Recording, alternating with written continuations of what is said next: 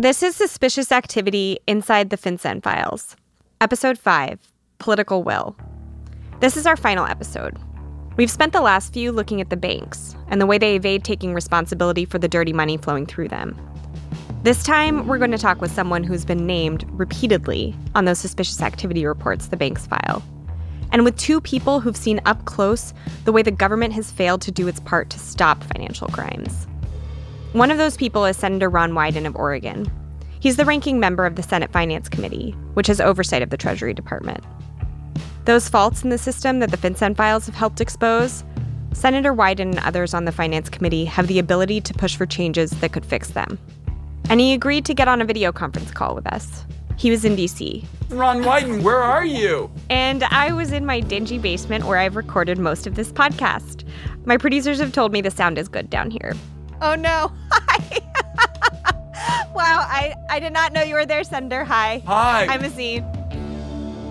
So if you remember back to the first episode of this podcast, the suspicious activity reports that BuzzFeed News has based its reporting on were originally requested by Congress in August 2017 as part of their investigation into Russian interference in the 2016 election. Senator Wyden was one of those members of Congress who wanted them. He requested them as part of his work on another powerful Senate committee, the Senate Intelligence Committee. So you did request a whole lot of SARs as part of the congressional investigation. Yeah. And you did not get all of them, right? Can you tell me a little bit about that? You can't talk about anything connected with the Intelligence Committee investigation of following the money issues. But I will tell you, from the very beginning, I said that ought to be the priority. Ultimately, the Senate Intelligence Committee did not follow the money. They didn't pursue an investigation into Trump's financial dealings and whether they were connected to Russian interference in the election. Whether that decision was connected to the fact that they didn't receive all the documents they requested, we can't say. And Senator Wyden won't say either. But he and other Democrats were clearly unhappy about it.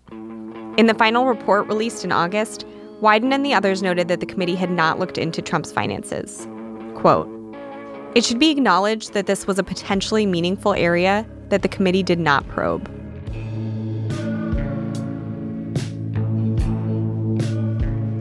But Jason Leopold and Anthony Cormier did try to follow the money. Among the many threads they pulled on was a guy in Donald Trump's orbit named Felix Sater.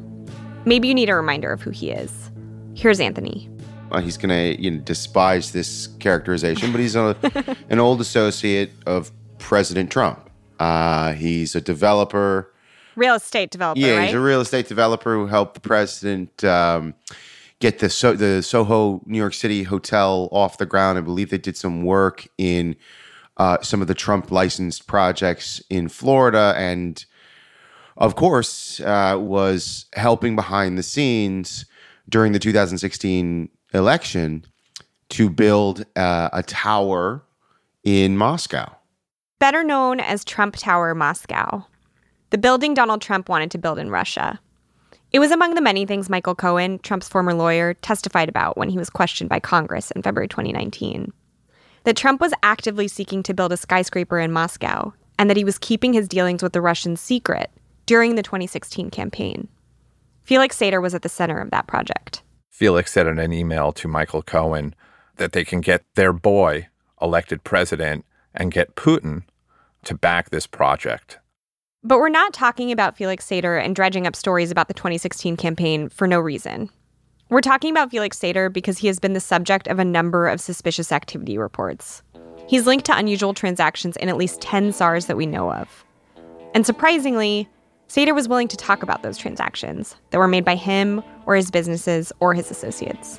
For 2 years we've been working on this, and we have not been able to get anyone to sit down with us and to go through each and every transaction. And he did that for 2 hours. He sat with us and he explained what all these transactions are, and we peppered him with questions about the suspicious nature of it. I want to make clear that Sater has denied that any of the activity we discussed with him is illegal. And it's worth saying this again. A suspicious activity report isn't necessarily a sign that something nefarious has gone down. It's simply a bank telling the government, telling FinCEN, something here doesn't look right. We can't prove that Sater's transactions rose to the level of money laundering or other financial crimes. As a reporter trying to cover this stuff, you hit a lot of walls. BuzzFeed doesn't have the subpoena power of the U.S. government. We don't have access to the investigative tools that FinCEN itself has. And banks aren't allowed to answer questions about SARS either. Which is why going directly to Felix Sater and asking him about all the transactions that banks flagged was so intriguing. We wanted to hear his explanations for why these transactions, millions of dollars worth, were deemed suspicious. Anthony and Jason talked with Sater over a video conference line. He knew he was being recorded for the podcast. And they began by explaining what this whole reporting project is. It revolves around lots and lots of documents where your name comes up quite a bit. Okay. And these are internal Treasury documents from the Financial Crimes Enforcement Network. FinCEN. Yeah, so you've heard of FinCEN. Yeah, of course. Well, if the question is, are my transactions suspicious? No, they're not. Are my transactions suspicious to FinCEN? Sure, a lot of transactions are suspicious to FinCEN.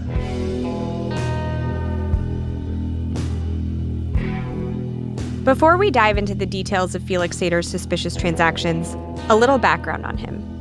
He was born in Russia, but as a kid, his family fled communism and made their way to Brooklyn. He ended up working on Wall Street, then lost his broker's license after slashing another broker's face in a bar fight with a margarita glass. He spent a year in prison for felony assault, got out, then took over a company called White Rock that ran a stock scam that bilked investors of $40 million. When White Rock collapsed in 1996, Sater left for Russia. And that's when this whole other life of Felix Sater's began. Here's Jason. For a long time, Felix Sater had been stating publicly to anyone who would listen that he was building Trump towers by day and hunting bin Laden by night. And it was a wild tale that people dismissed. But Felix kept pushing it. In December 2017, he was questioned privately by a congressional committee looking into Russian interference in the election. He mentioned this wild tale in his opening statement. And in the statement, Felix Sater claimed that he had worked with the U.S. government and that he was an important confidential source related to dismantling some al-Qaeda operations, providing information to the U.S. government related to North Korea nuclear technology, that he got Osama bin Laden's phone numbers. Jason and Anthony were the first reporters to confirm that what Sater was saying was actually true. Felix Sater had worked as a covert asset of the U.S. government. That fact was later confirmed by the U.S. government itself. It started when he was in Russia in the late 90s. While the feds were investigating the White Rock scam back in New York, Felix was working for AT&T, trying to make a telecommunications deal with some Russians. He says he discovered that the telecom industry was totally controlled by Russian intelligence. The GRU, it's called. So in order to make a deal, he was getting friendly with these guys. One night he was out to dinner with them. And in walks a Southern boy, a little older, and one of the people there was like a major colonel or something in GRU, turns around and says, "Milton, you should meet Felix. You guys are both CIA, you'll have a lot to talk about." Now, in Russia, basically any American who's there on vacation and is not wearing cargo shorts and a camera is probably a CIA agent. So that's not much of a statement. So Felix and this guy, Milton Blaine, meet. And then when I went to the bathroom, he followed me into the bathroom. And he said, can I have your phone number? I'd like to talk to you tomorrow. I said, no problem. And we met at this Irish pub, which was an expat hangout in Moscow. And he came out and told me straight away, he said, look, I work for the Defense Intelligence Agency. Felix says Milton told him that he'd been trying for years to get inside this group of Russians Felix was now hanging out with. You're sitting there telling jokes with these guys and singing, old Russian songs. And he said, look, your country needs you. I said, I'm in. He said, well, before you're in, you have to understand that if you get caught, the worst you could hope for is a jail cell. And the best you could hope for is a bullet in the head, because you're basically a traitor to Russia. You left as a Jewish refugee. You ran away from the Soviet Union. You gave up your passport, you went to America, and now you came back to Russia to spy on them for the Americans. You could understand what they'll do to you. And I said, Milton, you want to get the show on the road or you want to keep scaring me? Let's go. I'm in.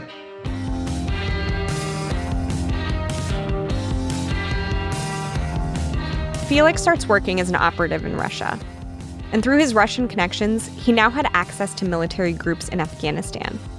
And so, to build goodwill with American authorities, in advance of his imminent prosecution for fraud back home, Sater contacted U.S. intelligence and offered to provide them with information on the Northern Alliance, the Taliban, and Osama bin Laden. Felix says that he was in Afghanistan in 1998, alongside Russian mercenaries and the Northern Alliance, making a move on a terrorist training camp where Osama bin Laden was staying.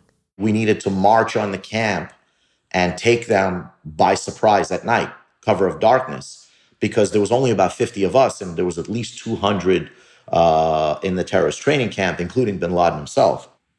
And that was my biggest disappointment, that in 98, I could have taken him out. But taken out bin Laden? Yes. How would you have taken out bin Laden? I'm pretty sure that the only thing I had in my hand was an AK. So I didn't have any grenades, but I would have improvised, What the fuck, man?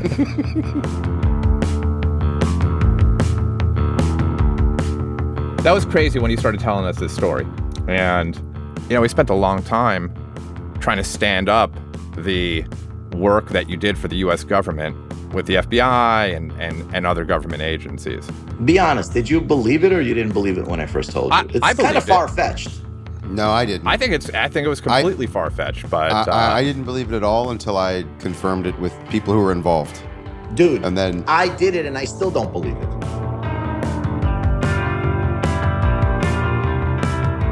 Okay, back to the reason we've got Felix Sater on this podcast. Again, in the FinCEN files, we found 10 suspicious activity reports raising concerns about him and his companies from 6 different financial institutions. All of the transactions that we looked at related to Felix Sater really do seem suspicious. But he has an explanation for each and every transaction. Yeah, they flag you. You want to go through them? You want me to go through them with you? All right, what's the biggest one? There's one for $16 million in transactions for a couple of real estate projects, a strip mall in Cincinnati, another in Syracuse. Let's see. The grand total is about $100 million. Let's take that one example of a mall in Cincinnati. It's called the Tri-County Mall, and it's an entity that a man named Viktor Krapanov, the former mayor of a city called Almaty in Kazakhstan, was investing his money in. Now, Viktor Krapanov and some of his associates have been accused of looting billions of dollars from a bank in Kazakhstan, BTA Bank.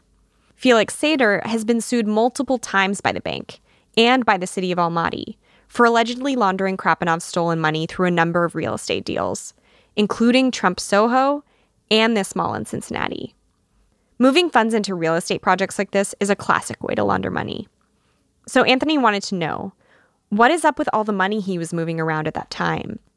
As part of the financing to buy the Tri-County Mall, Felix Sater sends $2.5 million from an account that he controls to another account that he controls under the name Bayrock Group, Inc. When Anthony asked Sater about this SAR, was it related to the billions Krapanov and his associates had allegedly looted from the Kazakh bank? Felix had a somewhat confusing and contradictory answer at the ready. I bought the paper on the mall with his money, with Krapanov's money, for $30 million and sold it 6 months later for $46 million. But do you see how a bank could be suspicious of that? You got a guy who's potentially looted his own public coffers. But that guy wasn't involved in the deal. So how would they know that? Was it his money? No. They later, in trying to cheat me, said that it was his money. And I said, I don't give a shit if it's Santa Claus's money. You owe me X and you're trying not to pay me. And eventually we settled with them. But then when the Kazakhs showed up. So Sater said he used Krapanov's money and then in the next breath said Krapanov wasn't involved. To be clear, Wells Fargo, the bank that filed the SAR, knew about Krapanov's potential involvement in the Tri-County Mall deal because it was detailed in a lawsuit filed in the Southern District of New York.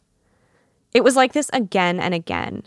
Felix Sater explaining, sometimes clearly, sometimes in a way that was very hard to follow, why each transaction was legit. Did he open an account at Wells Fargo for the, quote, sole purpose of layering money, as Wells Fargo flagged in its SAR? Of course not, though we understood why the bank might think that. If you read my Google, and I'm already suspect of so many different things, true or not true, any movement of money, above a, $300 deposit is going to trigger a suspicious activity report. You're saying it's a completely legitimate transaction. 100%. They gladly took the deposit. Are you kidding me? It's a nice deposit. Everybody's happy when you bring them money.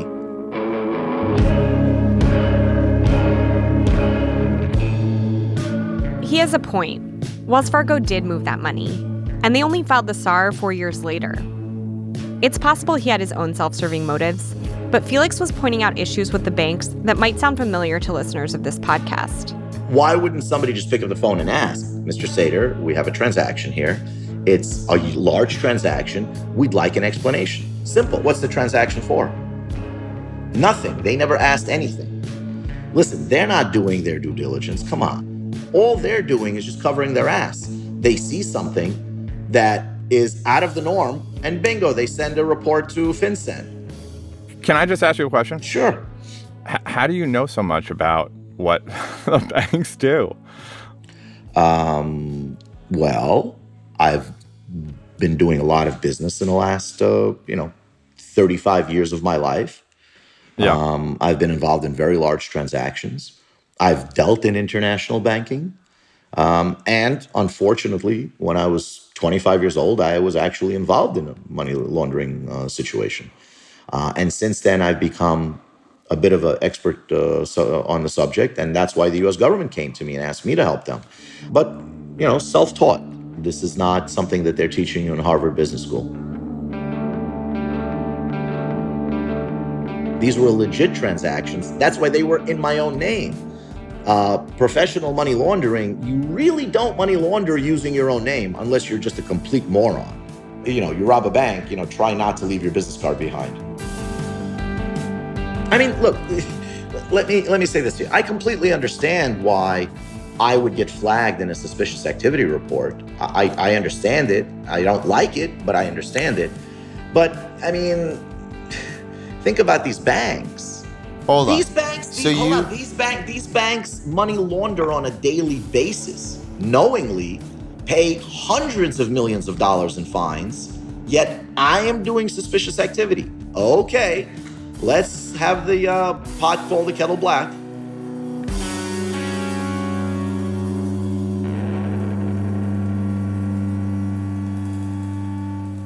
All of the banks that we've reported on have denied in their statements to us that they knowingly abet financial crimes.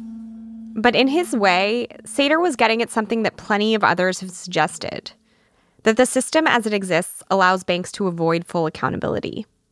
That doesn't let any individual criminal off the hook, but it does suggest that there's a system in which it's easy for all players, clients, banks, and government agencies, to point a finger at someone else. So, what was Felix Sater up to? I'm curious, it seems like what you guys are saying is that you showed him these SARs and he had an explanation for every transaction that you showed to him. What do you guys make of it? I mean, here's what I paid attention to when Felix was answering these questions that we asked him. One, he answered it very quickly. It didn't take time to really think about the answers. And so he seemed to have an answer right away, which suggested to me that he had something prepared or he's had to come up with answers to these questions before. I don't think he's totally lying, but I also don't think he's totally telling the truth. He's very gifted at spin. But I think as Anthony and I have learned over the past few years, and certainly after covering the Trump Tower Moscow negotiations, is that there's always more to the story, particularly as it relates to Felix Sater. How did we get here? How did this system get built in which every entity involved is able to say that the fault lies with someone else? We talked to someone who spent years working for the federal government, trying to stop money laundering and other financial crimes. Well, my name is Paul Pelletier, and I am a former prosecutor who started off prosecuting cases in Miami way back in the cocaine cowboy days of the mid-'80s. Paul Pelletier went from seizing money from drug dealers in Miami to prosecuting corporate executives in the early 2000s and investigating bank executives as a prosecutor in the Department of Justice. And in a way, you can trace the evolution of money laundering laws in the U.S. through him.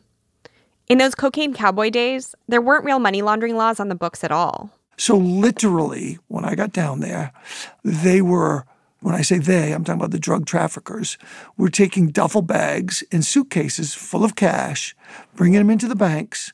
The banks would sometimes hire a specific teller just to have a money counting machine, and they would spend all day counting the money of drug traffickers and depositing in their banks. And you think this was happening somewhat knowingly, like the banks knew this was going on? Yes. Well, first of all, the banks were receiving the money. They absolutely knew what was going on. The money was coming in duffel bags. The only law really at the time that was potentially enforceable was a currency transaction report. And so the banks were supposed to file currency transaction reports, which are reports of a deposit of in excess of $10,000 in cash. Some banks were filing them, some banks weren't. But there was effectively no enforcement, so banks didn't feel compelled to stop the flow of money at the time. Then, in 1986, the Money Laundering Control Act was passed by Congress. If banks broke the law, if they were caught processing dirty transactions, they would be held accountable. And to some extent, it worked. The laws had teeth. In the late 80s and 90s and into the early 2000s, some high-level executives were punished for financial scandals. And I thought we were very effective because in the accounting fraud scandals that people know as the Enron scandals, we prosecuted over 850 corporate executives. But then after the financial crisis in 2008, all of that stopped. The world economy was on the brink of collapse, largely due to excessive risk-taking and predatory lending practices by banks and other financial institutions. The government's attitude was that if the banks went down, the economy would go down with them. And in the aftermath of the crisis, the executives at those banks went unpunished for their role in the collapse.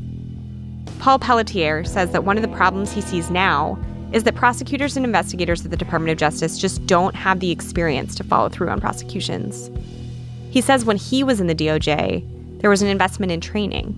In 2009, with the Obama administration, those courses stopped. And this is when we needed it more than any, but there wasn't either the political will or the leadership to do that at the time. I quit in 2011 because of it. But You did? Yeah. What happened? A financial crisis that had never been seen before happened in this country.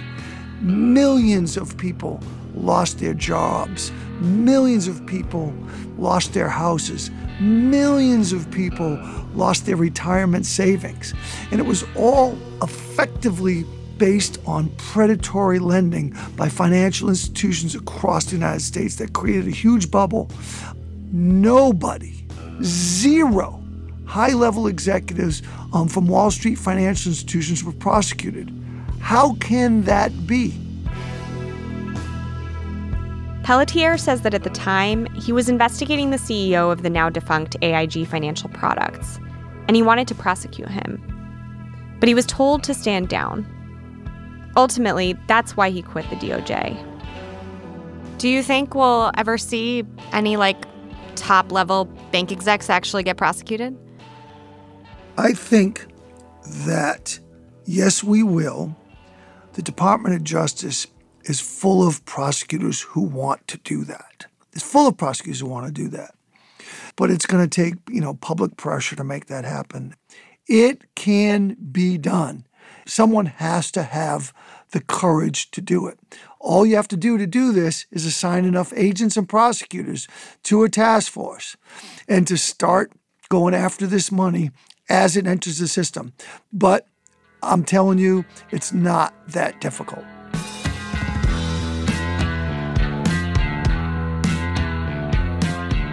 After a break, more with Senator Ron Wyden, who's working to bring about the change Paul Pelletier is talking about.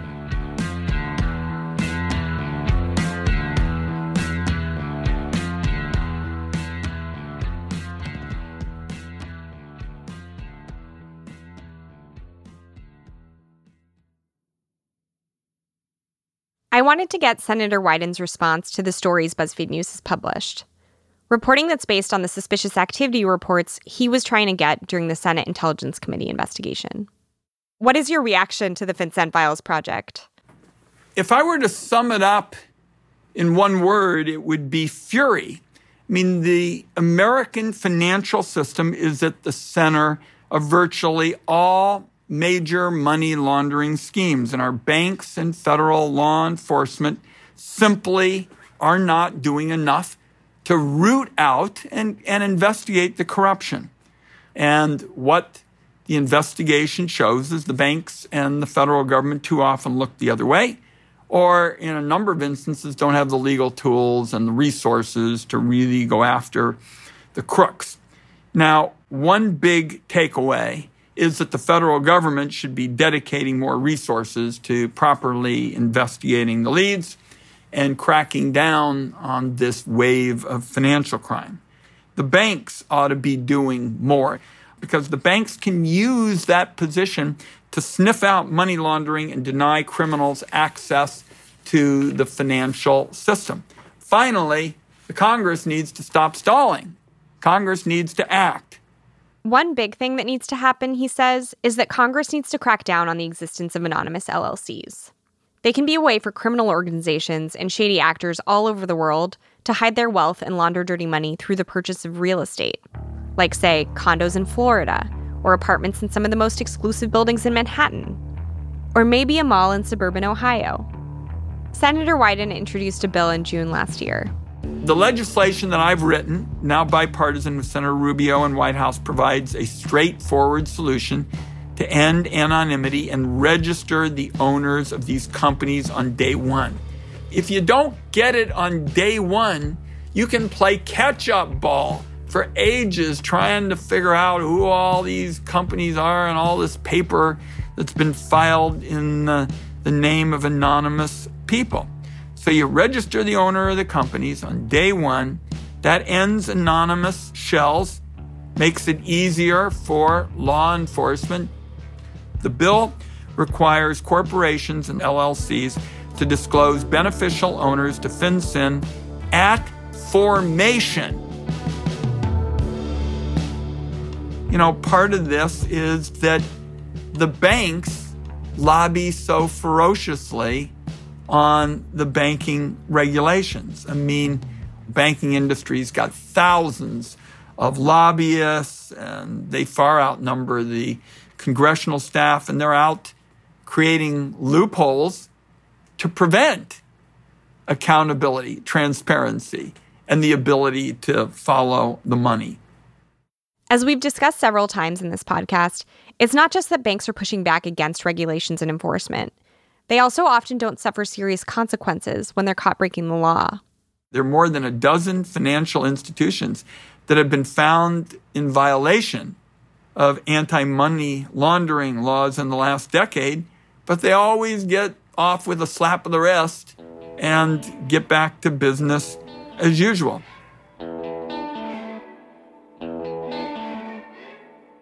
The FinCEN Files was released nearly a month ago.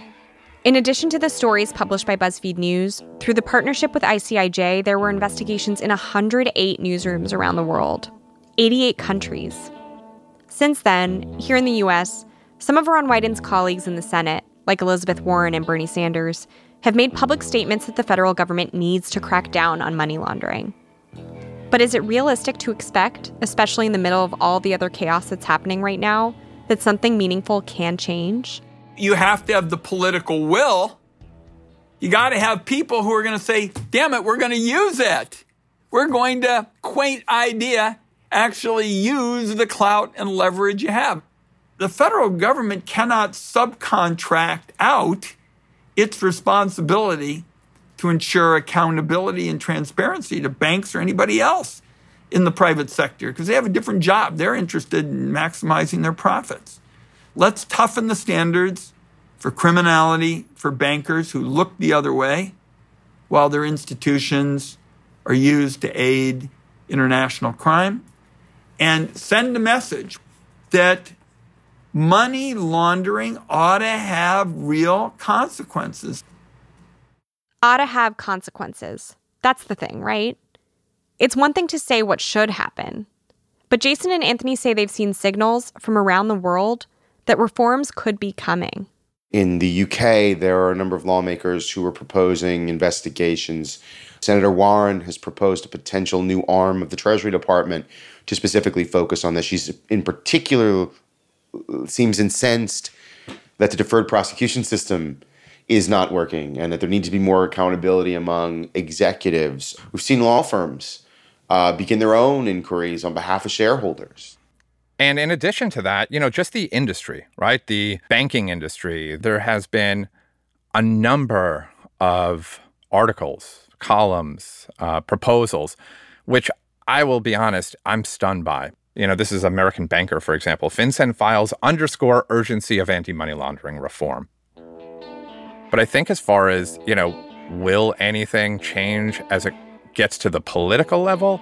Who knows? I think that the public is just so used to not seeing their lawmakers come through for them. But, I actually do think they care. I've engaged with lots of people, and they do care.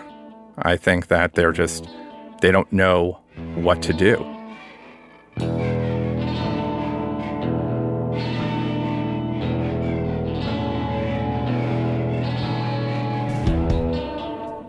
This has been Suspicious Activity Inside the FinCEN Files. These are just a few of the many stories that BuzzFeed News reported for this project. You can read a whole lot more at the website fincenfiles.com and from our partners around the world at icij.org. Suspicious Activity is a production of Pineapple Street Studios and BuzzFeed News, based on original reporting by Anthony Cormier, Jason Leopold, John Templon, Tom Warren, Jeremy Singer-Vine, Scott Pham, Richard Holmes, Michael Sala, Tanya Kozireva, Emma Loop, and me, your host, Azeen Qureshi. Our producer is Janelle Pfeiffer. Our associate producer is Kim Bikema. Editing by Joel Lovell, Maddie Sprung-Kaiser, and Ariel Kaminer. Fact-checking by Ben Phelan and Scott Pham. Our senior producer is Jonathan Menjivar. The episode was mixed by Johnny Vince Evans, Michael Rayfield, and Rob Byers of Final V2. Music by the band Friggs from their album Basic Behavior. It's a really great record. It sounds even better with vocals. Our podcast album art is by Ben King. Special thanks to Grace Chen, Fergus Scheel, Samantha Hennig, Katie Baker, Alex Campbell, and Mark Schufs. Jenna Weiss-Berman and Max Linsky are the executive producers of Pineapple Street.